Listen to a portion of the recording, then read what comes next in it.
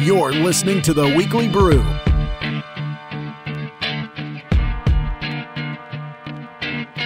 Welcome to The Weekly Brew, your source for political, social, and sports commentary brewed up in an hour or less.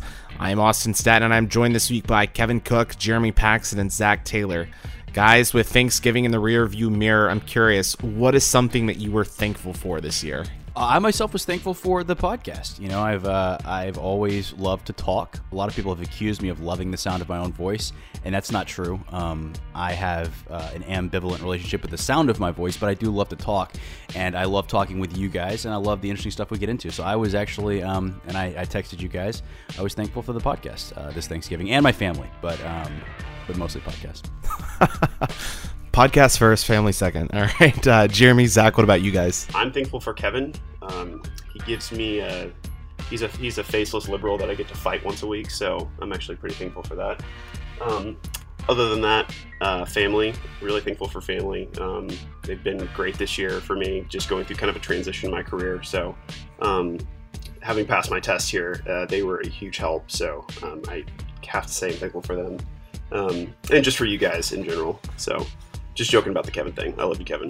Well, it sounds like the podcast and the family have been kind of. I'm not gonna double that up or triple it up actually. Although I am thankful for you guys and am certainly thankful for my family. I'm thankful for my job. I just moved to Fort Worth about a year ago and was excited to get out of Amarillo and take a new direction, heading that way. So I'm thankful for the opportunity that was given to me to move down here and start something new. It's very good, and kind of like everyone else has kind of alluded to, I'm definitely thankful for being able to have all of you guys on the podcast, all the listeners, but more specifically having a strong network of family and friends that, you know, is supportive in good times and bad times, and just all the people and relationships that I've had this year in terms of developing those and creating friendships that last a lifetime, and hopefully a podcast that lasts a lifetime. But thank you again to everyone for listening this past year. We're definitely thankful for all of our listeners, and we can't wait to see what 2016 has to offer. But in terms of iTunes and reviews and everything, Kevin, go ahead and talk about that briefly, and then we'll mention the rest at the end of the show. Oh, yeah. I guess I forgot to mention specifically thankful for the way listeners responded this week. I sort of made an impassioned call to action last week in which I implored you guys to get out there and write some reviews. Many of you did. It was actually a great week for listeners' reviews, for listens, downloads. The popularity on iTunes has never been higher, so we will give you guys the shout-out we promised at the end of the episode, which is just really a craven way to keep you guys listening until the very end, because believe it or not, that's factored into iTunes' popularity rankings as well. So if you did leave a review this week, we are very grateful, and you will hear your name called in your review analyzed toward the end of the podcast. Also, we'd like to thank our sponsor, We Desserts, for making this podcast possible. Again, all of our listeners could head into We Desserts at 3411 Kirby here in Houston. They can get 10% off their purpose. Also, make sure to check them out on Friday and Saturday for beignet days. Be there. And if you're on social media, you can go ahead and follow us at facebook.com/weeklybrewcast, Twitter at weeklybrewcast, and you can also find us on Instagram at weeklybrewcast. We've had some interaction here this week. We'd love to continue that and interact with our listeners. So we will get more into that, again, as Kevin mentioned, at the end of the show. But folks, we've got a packed show on deck. It's time to sit back, grab a drink, listen, and be informed. Let's start with a big lead. The big lead. Hall of Fame basketball coach Guy Vernon Lewis II passed away last week at the age of 93. Lewis coached at the University of Houston from 1956 to 1986 and led his Cougars to 5 NCAA Final Four appearances. Perhaps most notably, Lewis helped lead racial integration of college basketball in the South by recruiting Elvin Hayes and Don Chaney to Houston in the 1960s. He was also known for putting together the game of the century at the Astrodome in 1968 between the Cougars and UCLA. That was the first regular season college basketball game to be broadcasted on national television. Now joining us on the Weekly Brew to discuss the legacy of Coach Lewis is Howard Lorch, who is the team manager for the Cougars in the 1960s and roommate of Elvin Hayes. Howard, thanks for joining us this week. My pleasure, guys. When you heard the news this past week about Coach Lewis passing away, what was your reaction? Well, I had seen Coach Lewis about a month prior to his passing. I went up to Kyle, Texas to visit him, and we had a nice visit, and you know, he really was in good spirits. I had a chance to show him a video that had some of the basketball game in the Astrodome in it. Of course, he enjoyed watching that with me, and we had a nice visit. He had a little birthday cake from someone else that was having a birthday there, and I guess we visited for about an hour, and then we went our separate ways. Obviously, the last month or so, he's kind of gone downhill, and of course, we were fortunate to have him for a long time in Cougar Nation, but he will always have a special place in all of our hearts because he and Coach Yeoman and Dave Williams are really the cornerstones of our coaching staff as far as football, basketball, and baseball, and I'm happy to say we still have Coach Yeoman with us. But Guy was a very special person. I'll tell you what, having grown up without a father myself, my father passed away when I was 6. He was like the father I never had because he was a person that really gave me the opportunity to accept the responsibility of being the team manager, and really entrusted me with a lot of responsibilities, and taught me a lot of the skills that I have today in being a basketball manager, and that was something I'll never forget. And the fact that he had that kind of confidence and trust in me, and I think that kind of lets you know the kind of person that he was, that he let you grow as a person under his tutelage, and you could, whether it was on the basketball court or as a manager. I mean, he was always complimentary and very much encouraging on everything anybody did. And conversely, when you screwed up, he would let you know.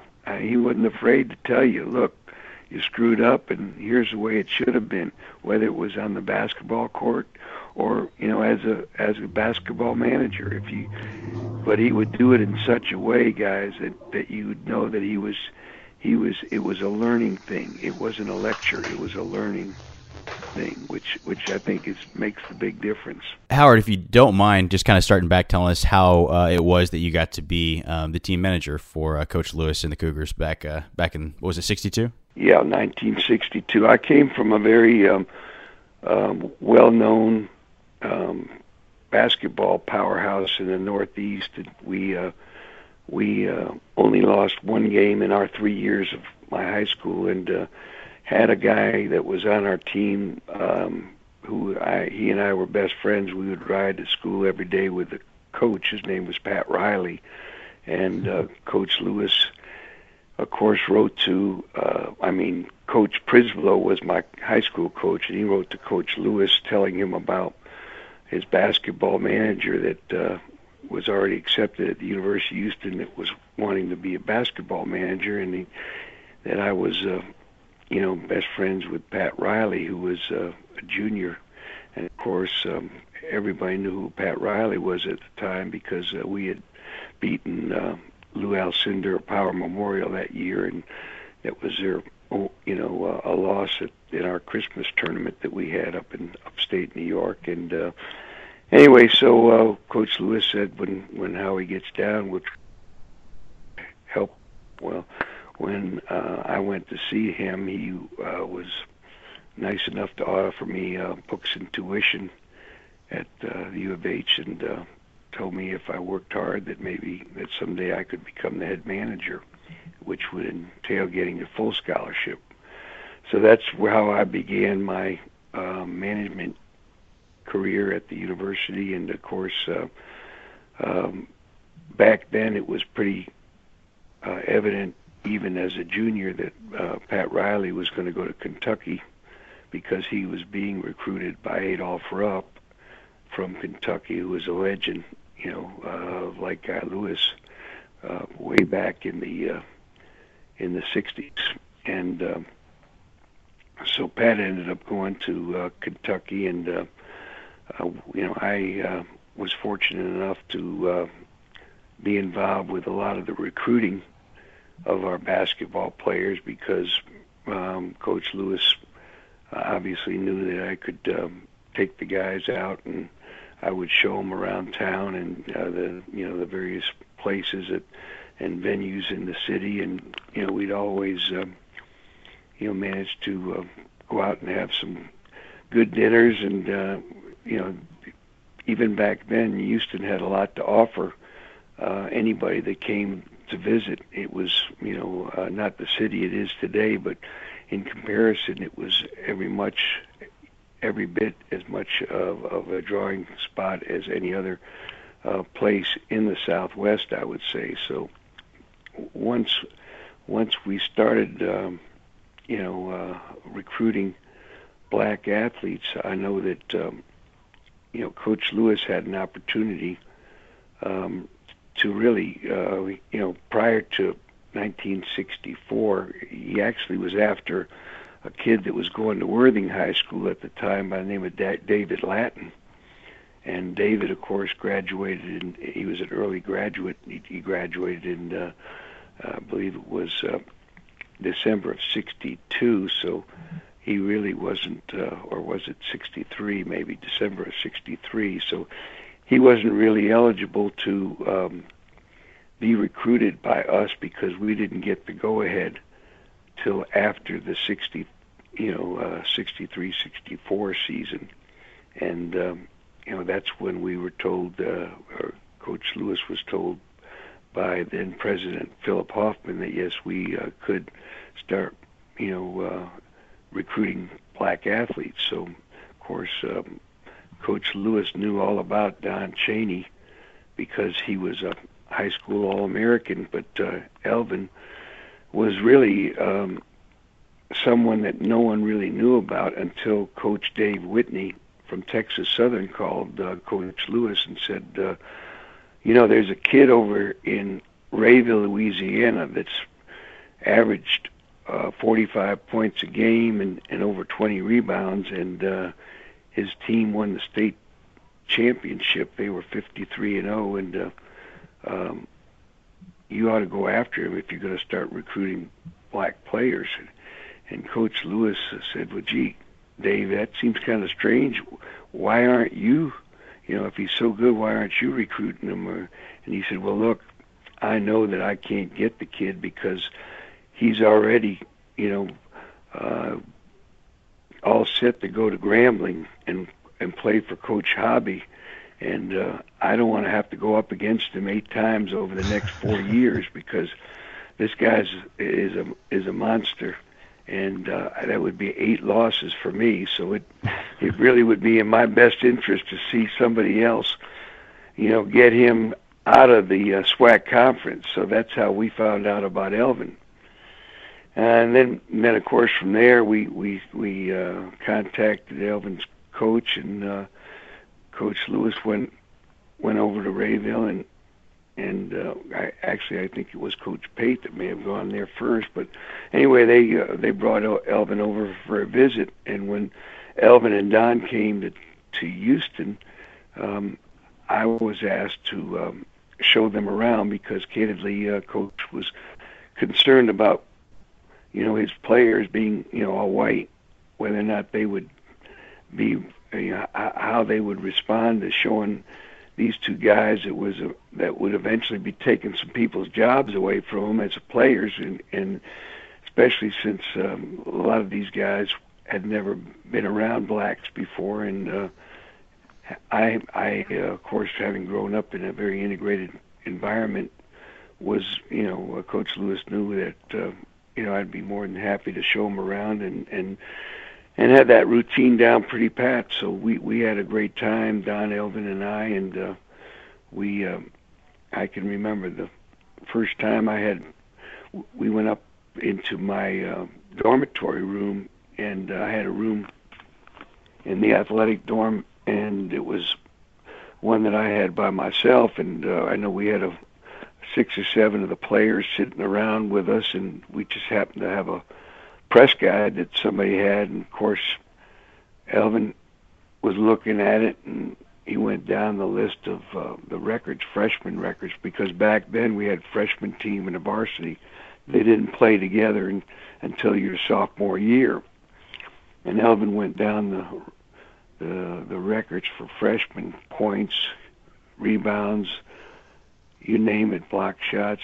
Got it. He said, "Where's the varsity records?" And flipped over a few pages. He said, got it.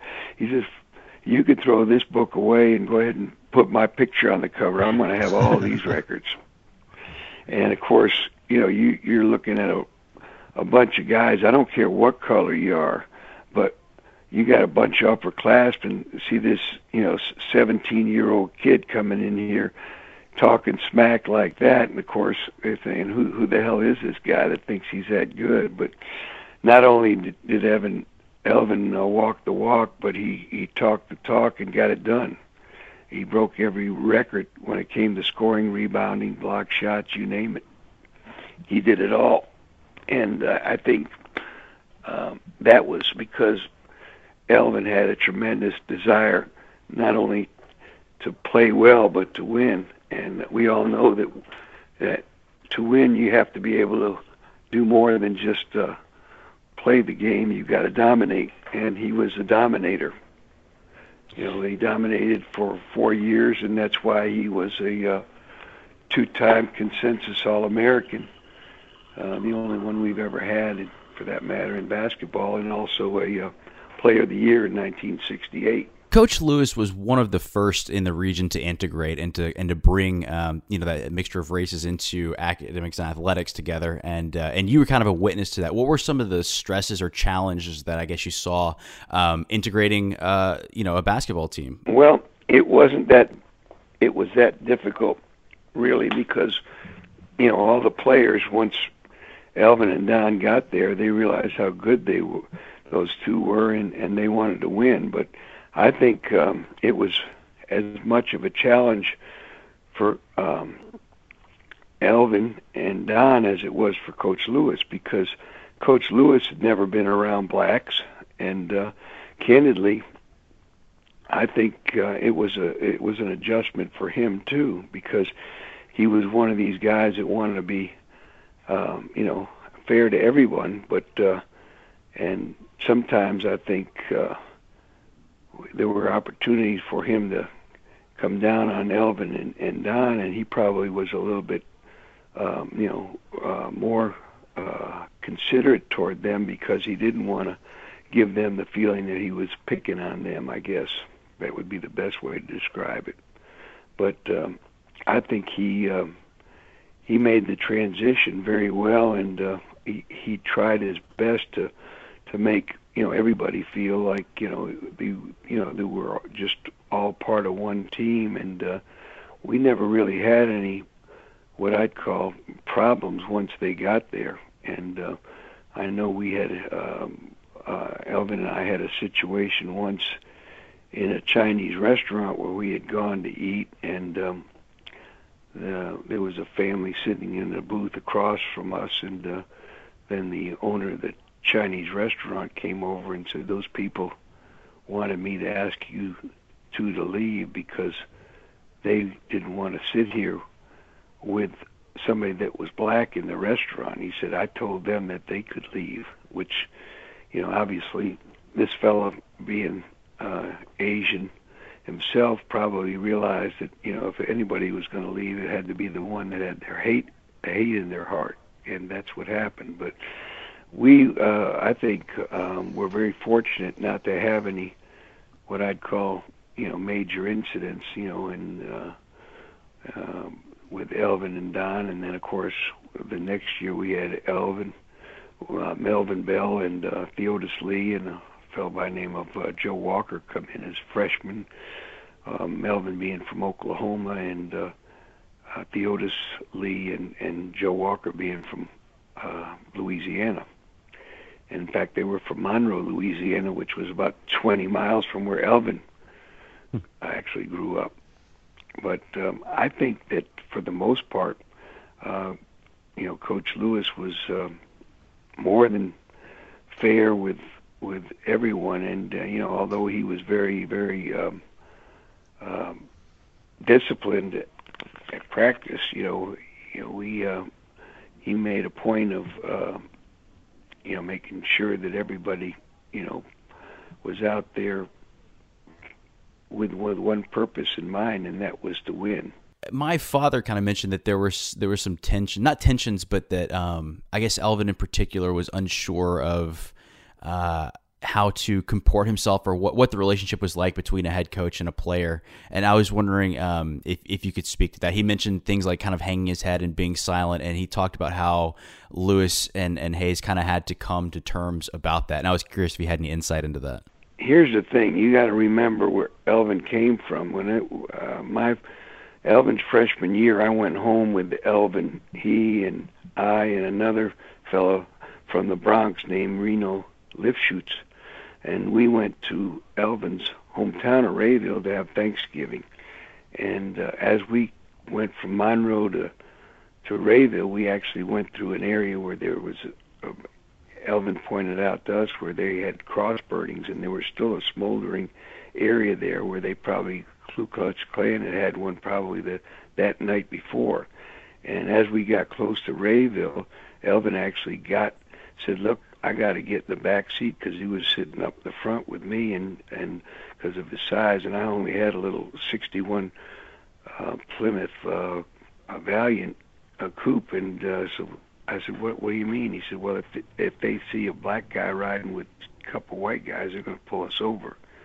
So Elvin had to get in the back seat and lay down so that he wouldn't be seen, and he showed us how to get to his side of town, which was all, on the other side of the tracks, really, and in a very impoverished area. But you got to understand that when you're a black person living in a white man's world, and that's what it was in Louisiana and Rayville. Remember that was no more than 100 miles from Philadelphia, Mississippi, where just 3 months earlier, two guys from New York, very similar to myself and Reno, were killed along with a black activist. The three of them, the three activists, were killed.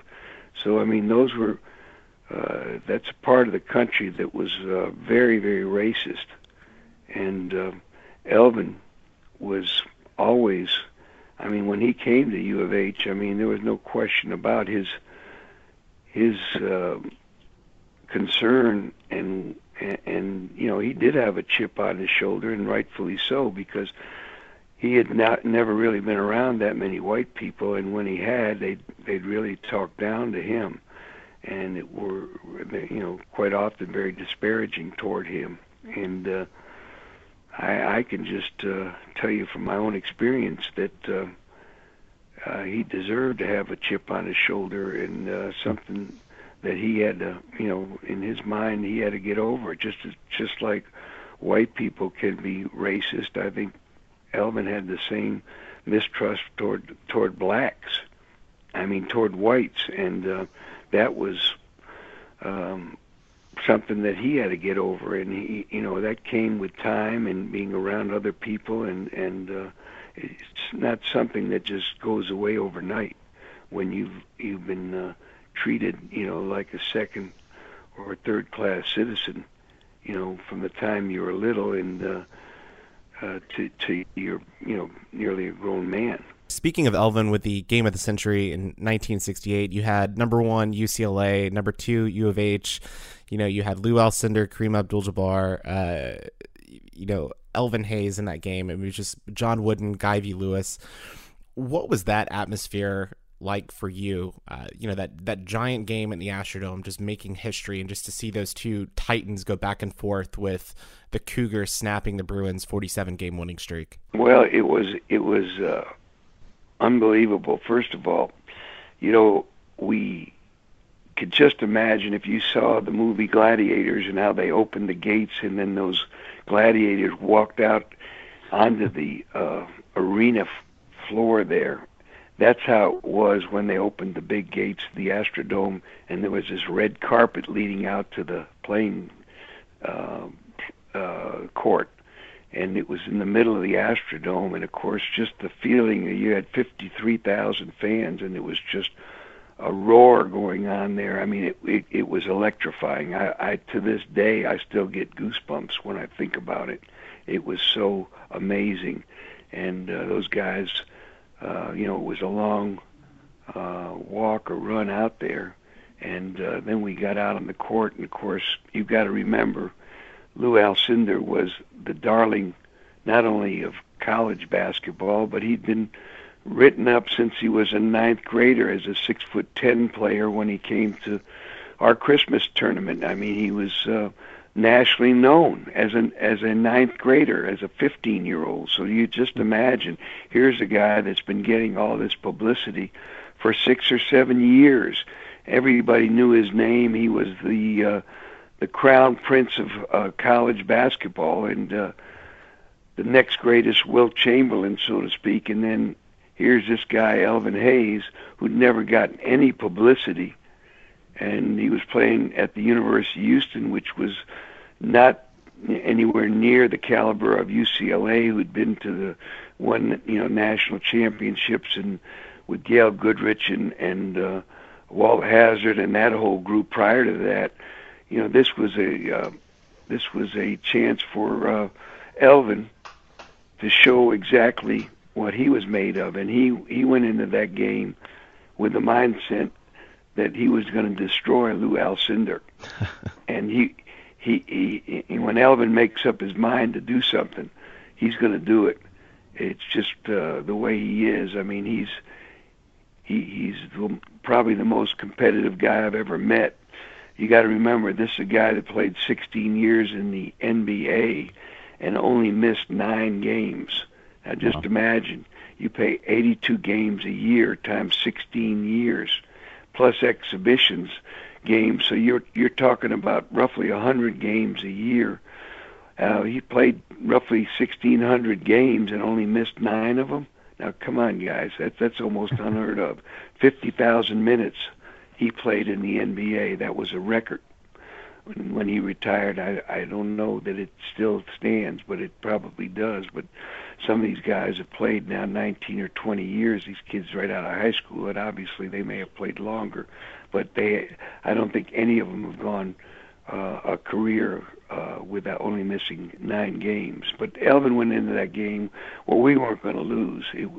He made up his mind that we were going to win, and he carried us that whole game. I mean, he was in a zone, and 39 points, and I think he had close to 20 rebounds, and basically had grabbed the rebound at the end of the game. And as Don Chaney was saying, he was concerned because Elvin was trying to dribble out the clock, and Elvin could only dribble with his right hand. He couldn't dribble with his left hand. So fortunately, Elvin passed the ball out, and we got it down the court to George Reynolds, and as the time ran out, and that gave us the 71-69 victory.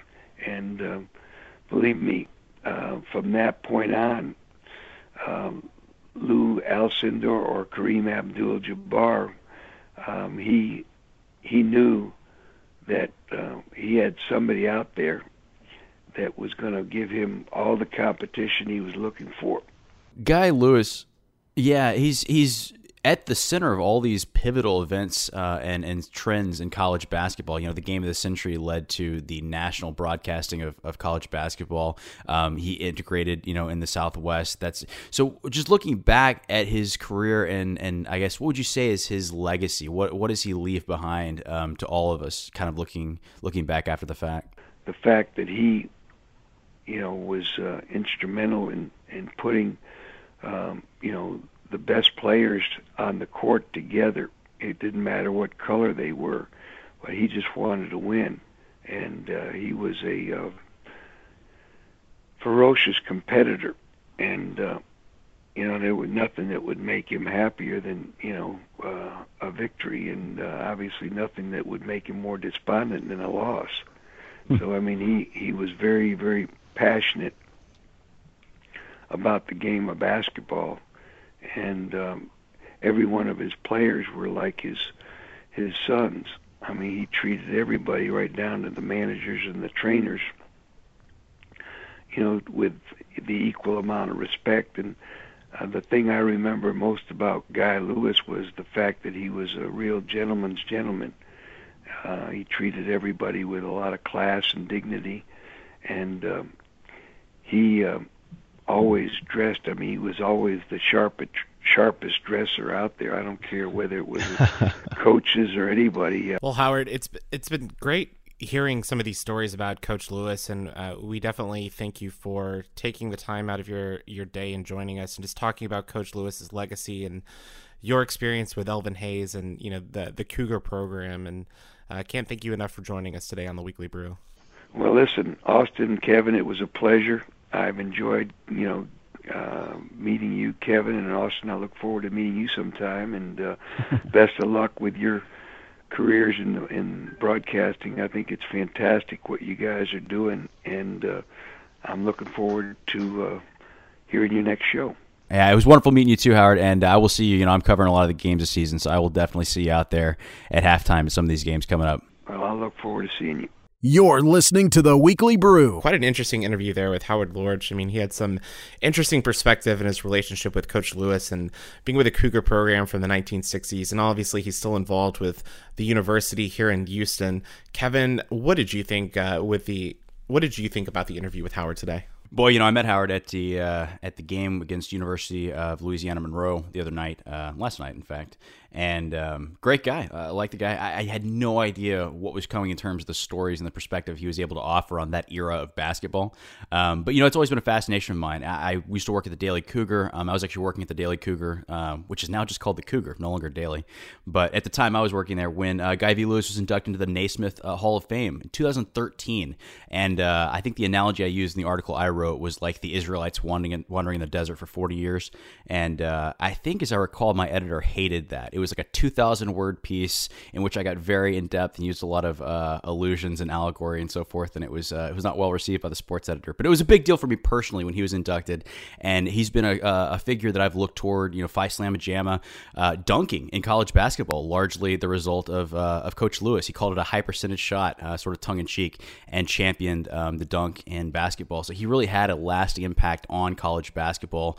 I'm a basketball guy, and on me personally, even though I never met him face to face, the people that I know best and have been around have been very influenced by him. So I was glad we were able to get Lorch on and talk about Coach Lewis, and he'll certainly be missed. I'm sad this week, and I imagine there are a lot of Cougar fans that are sad as well, and probably fans all over the country who are sad at the loss of Coach Lewis. Again, Coach Guy V. Lewis passed away at the age of 93 this past week, and we thank you, Howard Lorch, for joining us on the Weekly Brew and discussing his legacy. You're listening to the Weekly Brew. This past weekend, I was in Fort Worth, Texas for the Baylor-TCU game, and I'm sure most of our listeners probably watched that on TV and noticed the elements were not ideal for college football. We're talking temperatures in the mid to low 30s with a wind chill in the low 20s, freezing rain, sleet, the elements. It was definitely quite a cold experience, but it got me thinking that we are one step closer to December 6th and the College Football Playoff Committee announcing their final 4 teams for the College Football Playoff. And guys, as we get down to the stretch, it looks like there are a few teams that are left in the conversation for one of those coveted 4 spots. And I'm curious, as it stands right now, assuming everything on December 6th, who do you think will be in the Final 4, and who is your pick for the national champion? Well, I think my Final 4 is going to stay pretty consistent, at least with the AP and the USA Today polls that came out this afternoon, or the refreshed rankings. I've got Clemson, Alabama, and Oklahoma getting in, and then that Final 4 spot going to Michigan State or Iowa, whoever wins the Big Ten championship. And I'm sorry if we have any Hawkeye listeners, but I have no confidence in Iowa's talent at all, and I'm going Michigan State. All right, who's your pick for national champion? I'm gonna go ahead and go with Clemson. I'd like to see them win it. That's more of like a hopeful wish than it really is. I truly think that I don't know much about Clemson outside of just the highlights on ESPN, but I'll go ahead and throw my hat in with the Tigers. For my playoff picks, I've got, it's pretty much consistent all around Clemson, Alabama, Oklahoma, and I'm going to go ahead and pick Iowa here. I think that I've seen a spark from this Iowa team that I think is unique to them. And seeing the game last year between Baylor and Michigan State, they're definitely a beatable team. You just have to stay on the ball. But yeah, I'm going to go ahead and go with those 4. And for my title winner, I'm actually going to go with Alabama here. I really think that game against Ole Miss where they lost was a fluke. They've got the Heisman front runner on their team, Derrick Henry. So I'm pretty confident Alabama is going to come out on top. Interesting SEC flavor there. Kevin, what about you? Who do you have in your Final Four? Well, I've got the same Final Four as everyone. That's what's so boring about the college football playoffs this time, is that there's really no intrigue here. It's the only thing that's up in the air is who wins the Iowa-Michigan State game they're getting in, and then everything else is pretty much set here, assuming that Clemson beats North Carolina, which I think is safe to assume. I like the way you said, actually, I pick Alabama, as though that's some sort of dark horse pick. I mean, it's hard to pick against Alabama. The perennials, the history there. I think that, maybe I'm picking the name, but I surely could see Alabama coming away with this one. And looking at the other 3 names there, I just don't know if I have enough faith in any of those programs to come through. So I'm not, well versed and not particularly deep into it, but I'd have to say Alabama's my favorite. And those are the 4 teams that are going to be there if you count Iowa and Michigan State as one team, whoever wins that game. Along the same lines, I kind of agree with you guys, but as it looks like right now, it looks like Alabama and Oklahoma are going to be squaring off in that first round, that semifinal game, and I actually think that Oklahoma can take that game. I mean, you've got a mobile quarterback in Baker Mayfield who's had a remarkable season, throwing 35 touchdowns, 5 interceptions, just over close to 3,400 yards passing, and he's completing nearly 70% of his passes. One thing that we've noticed in the past is that Alabama does struggle with spread-oriented teams, and I think Oklahoma could present some problems, and I think that Oklahoma would knock off an Alabama team. They are playing a great brand of football right now, and I actually think the Big 12 champion, the Oklahoma Sooners, are going to emerge as the national champions this year. I would love to see that happen. And I don't know if you guys remember, but it was just a couple years ago that Oklahoma did in fact knock off Alabama. So they could definitely do it again. I think Stoops has it in him. And Austin, you're totally right about Baker Mayfield. I saw him interviewed last night. I was really impressed with him. Really impressed with the way he played against Okie State. A very capable Okie State team. So I definitely think they have a shot. I just think Alabama's going to come out on top.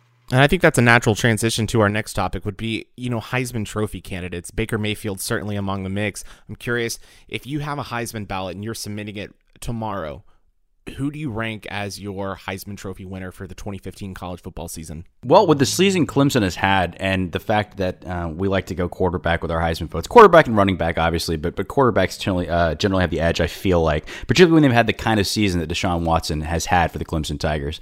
I mean, you look, he's got 3,200 yards, 27 touchdowns. The 10 interceptions might potentially hurt him. That's pretty high. But, I mean, a lot of production there, and he's completing his passes at a 70% rate. So, that's a guy that I think is deserving of a vote, at least at the moment, and we'll see in the coming week here what's going to happen with his candidacy. But it would be hard to pick against him if I were voting. And, to be honest, Kevin, I completely agree with you. I'm going to go ahead and go with another quarterback in there, and with OU's Baker Mayfield. Has almost an identical resume. Unfortunately, he does have the one loss to Texas to deal with that Deshaun Watson doesn't. But in their overall stats, Mayfield is passing for more yardage and has about 15 more touchdowns on the season than what Deshaun Watson does. So I think I'd cast my vote right now for Baker Mayfield from OU. I'm going to go with the bland, boring pick, and I'm going to go ahead and go with Derrick Henry from Alabama. I think the Heisman Trophy is finally going to go to a running back. If I'm looking here at the odds, I think he's in a pretty good spot. Of looking at his rushing stats here. I mean, he's got 1,800 yards of rushing this year. That's crazy. So I'm in just like 800, just like November alone. So I think he's got a pretty good shot. Hey, JPax, I'm curious. Is the Crimson Tide sponsoring you on this episode of the podcast? I'm not at liberty to talk about that right now, Zach. I'm trying to pad my commentary to increase my chances here. Jeremy is what we call a bandwagon fan. Definitely a bandwagon fan. I guess for me, I'm going to go out on the West Coast here. I'm going to go with Christian McCaffrey, a sophomore at Stanford. He's kind of flown under the radar this season. He's rushed for more than 1,600 yards, averaging 5.7 yards a carry, which is very, very similar to Derrick Henry. He's got 7 rushing touchdowns, but you also look at what he's done on the receiving end. He's caught 37 passes for nearly 500 yards, 11.8 yards a reception, 3 touchdowns there. but more impressively, he has nearly 3,000 all-purpose yards, and Stanford's win over Notre Dame in Palo Alto on Saturday, he actually passed Reggie Bush for the most single-season all-purpose yards in Pac-12 history. We know Reggie Bush won the Heisman, then it was, I guess, revoked due to NCAA violations, which is another story in itself. But I think Christian McCaffrey should be in New York, and if I have a Heisman Trophy ballot, I'm giving it to him. He actually is about 300 all-purpose yards away from breaking Barry Sanders' NCAA single-season mark, and he'll have a chance to do that this week as Stanford plays for the Pac-12 championship. Guys, we've talked about our Heisman Trophy candidates, who we think should win the college football playoff, but I'm kind of curious, with all the positives that are happening in college football, who are the teams that you find disappointed you the most this season? I think that anybody who knows me knows my pick ahead of time, and it's pretty easy for me. U of H. I mean, come on. That loss to Connecticut is, looking back, particularly after the blowout win against Navy, the win against Memphis in overtime, the sort of momentous, historic type of comeback that was, and just the season they had, that UConn loss sticks out in a really...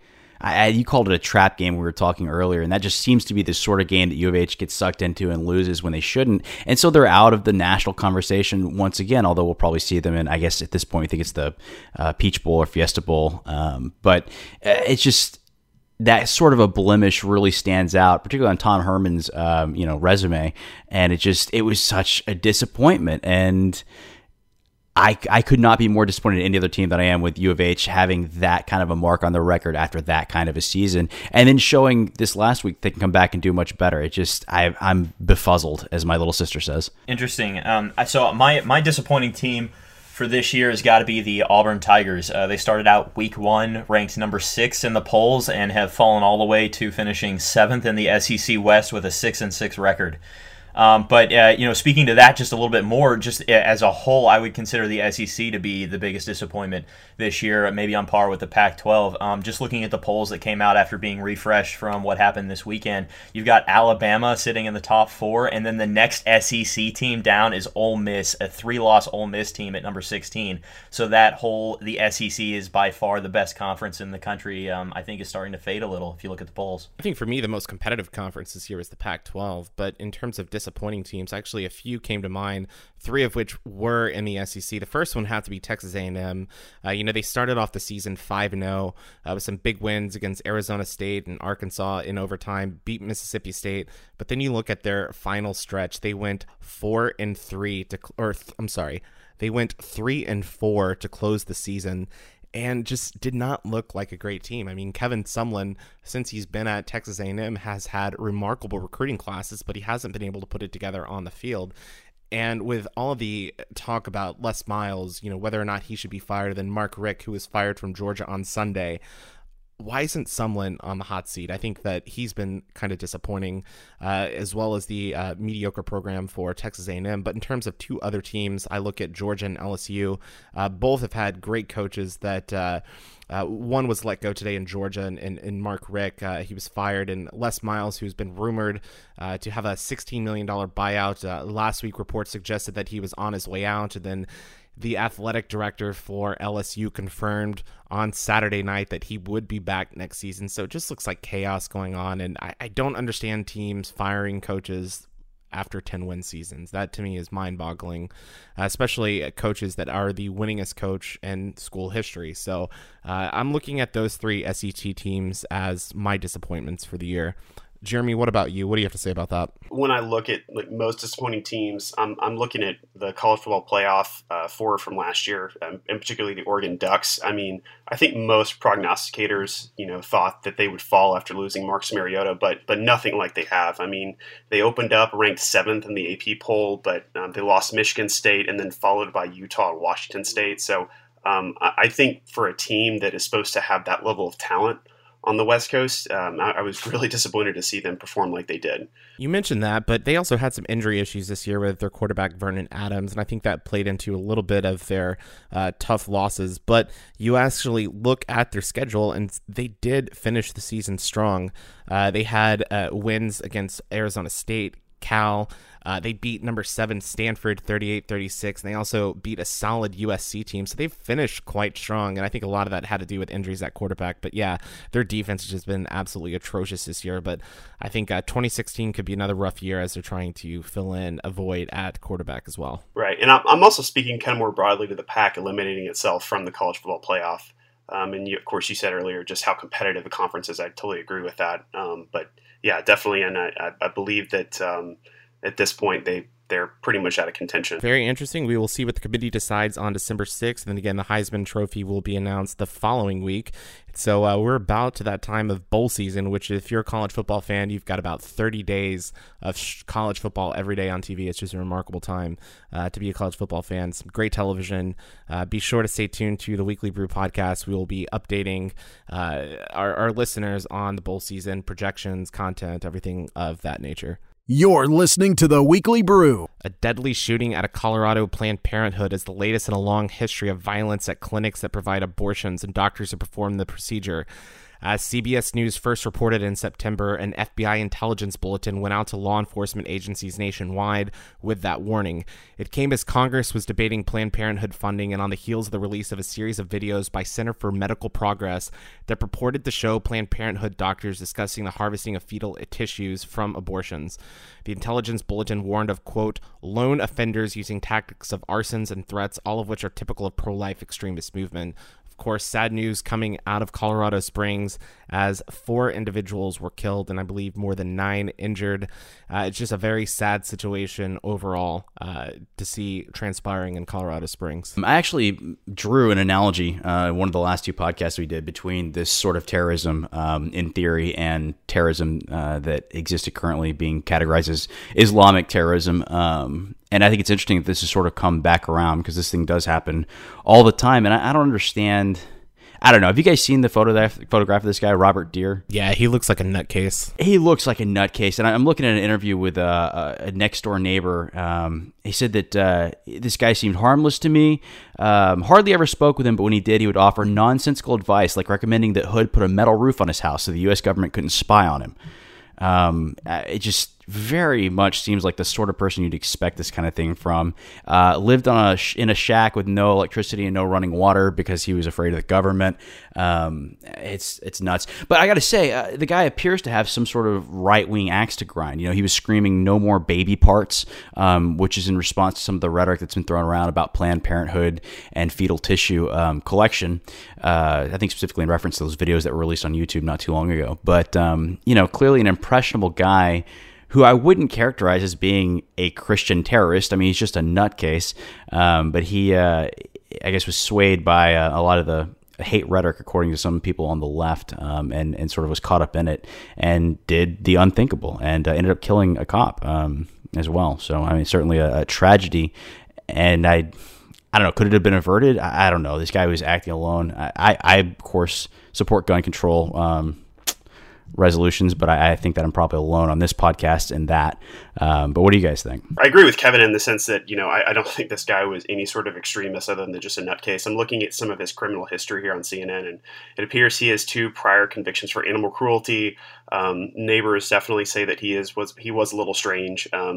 He was not registered to any political party, so he just kind of seems like the sort of maybe he had some mental health issues that were not disclosed. Certainly, the living in a shack without any modern amenities, hiding from the government, that to me suggests sort of a cohesive paranoia. So I'm going to say that this guy is just sort of a loner. I think equating what guys like this do to sort of organized groups with tens of thousands of members like ISIS or Al Qaeda, it's hard to do, really, even if you're on the left. So, anyways, I looking at all this, it's extremely disappointing and unfortunate to see this happen at Planned Parenthood and to see a police officer killed like that. I think if we're looking from a policy perspective, these things just they don't happen, I guess, that often, and so I have to wonder, like, what is it exactly that could be done to help stop one of these attacks again unless it was Planned Parenthood stepping up security at their own clinics. Jeremy, you said that these don't happen often, but that's just not the case. I mean, this year there have been arson. People have poured gasoline, and just outside of Aurora, Colorado, actually, there was a Planned Parenthood facility which some person poured gasoline trying to set it on fire. So, I mean, these things do happen, and that's what's kind of saddening. I mean, personally, like, I'm pro-life. Like, I'm I don't care what side of the debate you stand on in terms of Planned Parenthood, defunding them, whatever. I think anyone that acts and does something like this is messed up. I mean, if you don't agree with somebody, protest, go out and try to lobby, try to, do something to, shut down the clinic, but like, don't go to these drastic measures. I mean, to me, when you impact somebody else's lives like that, I mean, it's absolutely tragic. And I just want to correct something. Earlier, I said that 4 people had died. It's actually 3 people dead, including a police officer, and 9 others were wounded. And it's just a sad situation overall. And I don't understand bringing violence into a political issue. To me, that solves nothing and only exacerbates the problem. And this is the opposite of being pro-life. This guy is killing people in order to, I guess, protest the use of fetal tissue. But what is the sense in that? And I guess there is no sense in it ultimately. That's one of the things that I can't justify. Like, I mean, if you say you are pro-life and that you're trying to, stop babies from being aborted, why are you taking other people's lives? To me, that doesn't make sense. Austin, I was referring specifically like shooting rampages. Certainly there have been other incidents at Planned Parenthood clinics that are, criminal in nature. In terms of just the rhetoric around all this, I think it's these sorts of things are always used politically to sort of accomplish a goal, and I really admire people when they choose not to do that. But certainly on the right and the left, there's a lot that's been fired back and forth here in the past couple of days that I really wish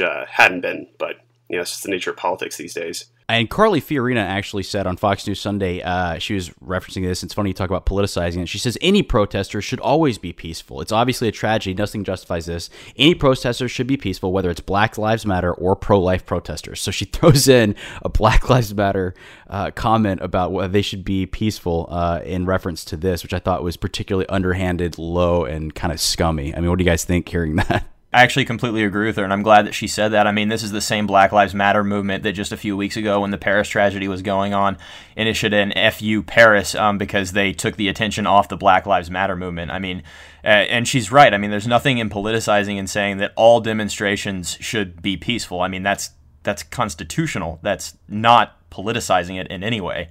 And that is simply a reminder to call to anyone on any side of the argument, whether it's, as you refer to this guy as being an extreme right, and we all can agree, everyone would agree that, these sorts of protests or demonstrations against a certain ideology or point of view or philosophy should not take place, but that should be applied to everyone across all spectrums of the political landscape. And I think that just given the environment here on the podcast, I would like to say I do actually give money to Planned Parenthood every year. I think that what they do is admirable, is great for this country, economically great for women, and it really saddens me in particular when these places are targeted because I think it creates an atmosphere of fear in a place that is designed to help people who are already in places of fear oftentimes or in need of help. And so it's a particularly reprehensible strike at a place that I would consider to be off limits, much like a hospital or a church or some sort of sanctuary. And it's always particularly detestable to target those sorts of places, I think. So I'm deeply saddened, and maybe I'll step up my giving this year. In the same way that Kevin supports Planned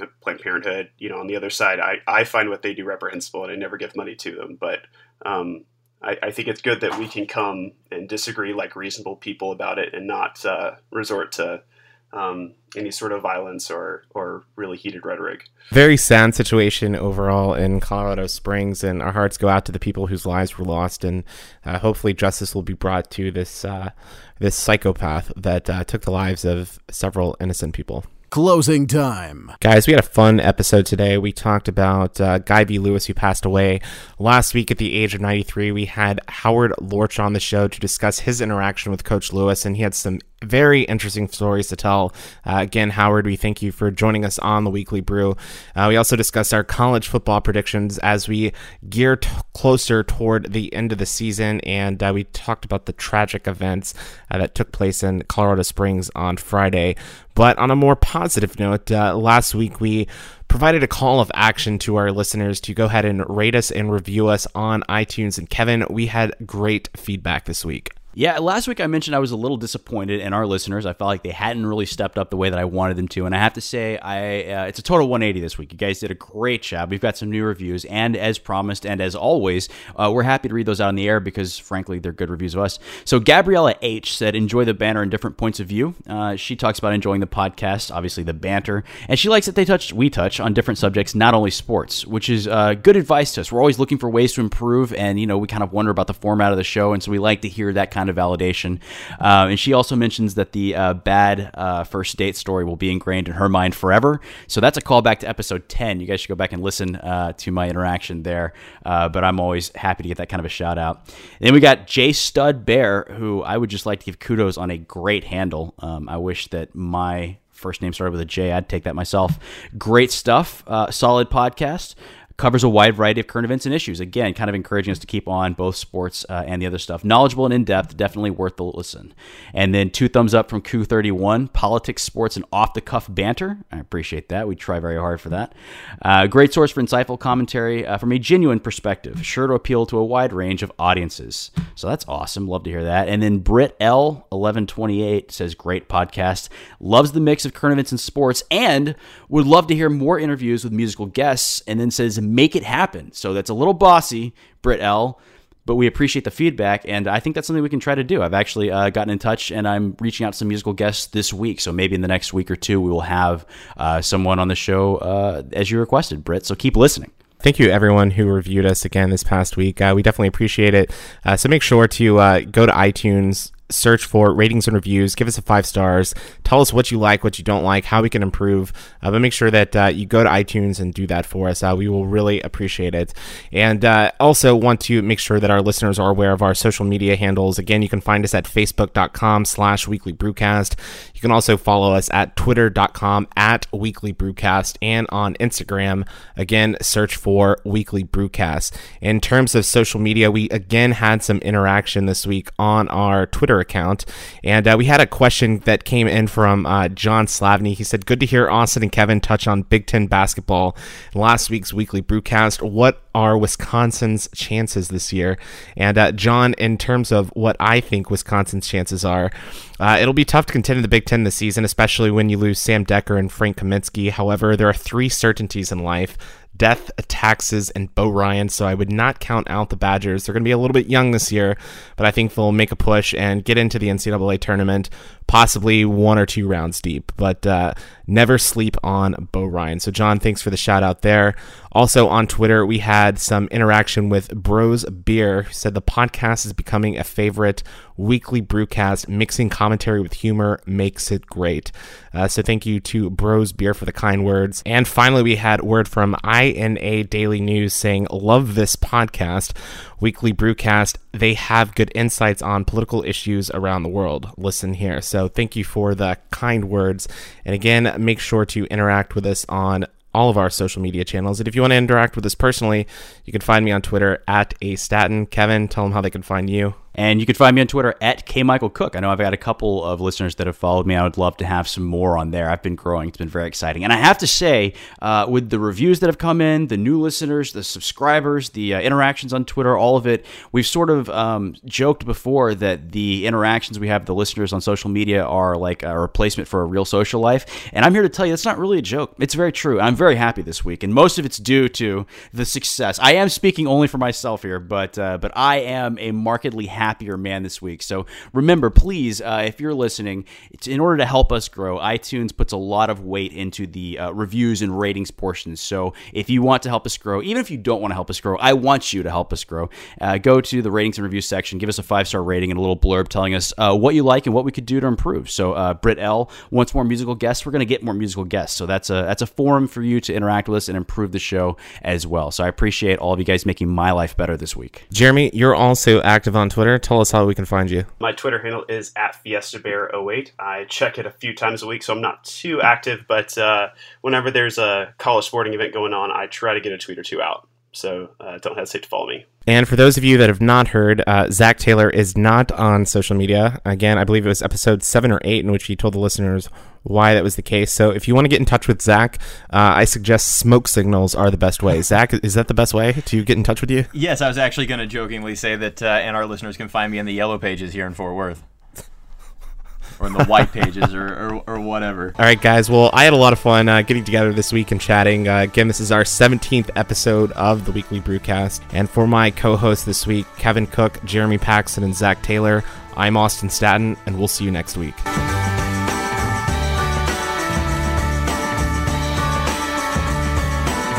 You've been listening to the Weekly Brew.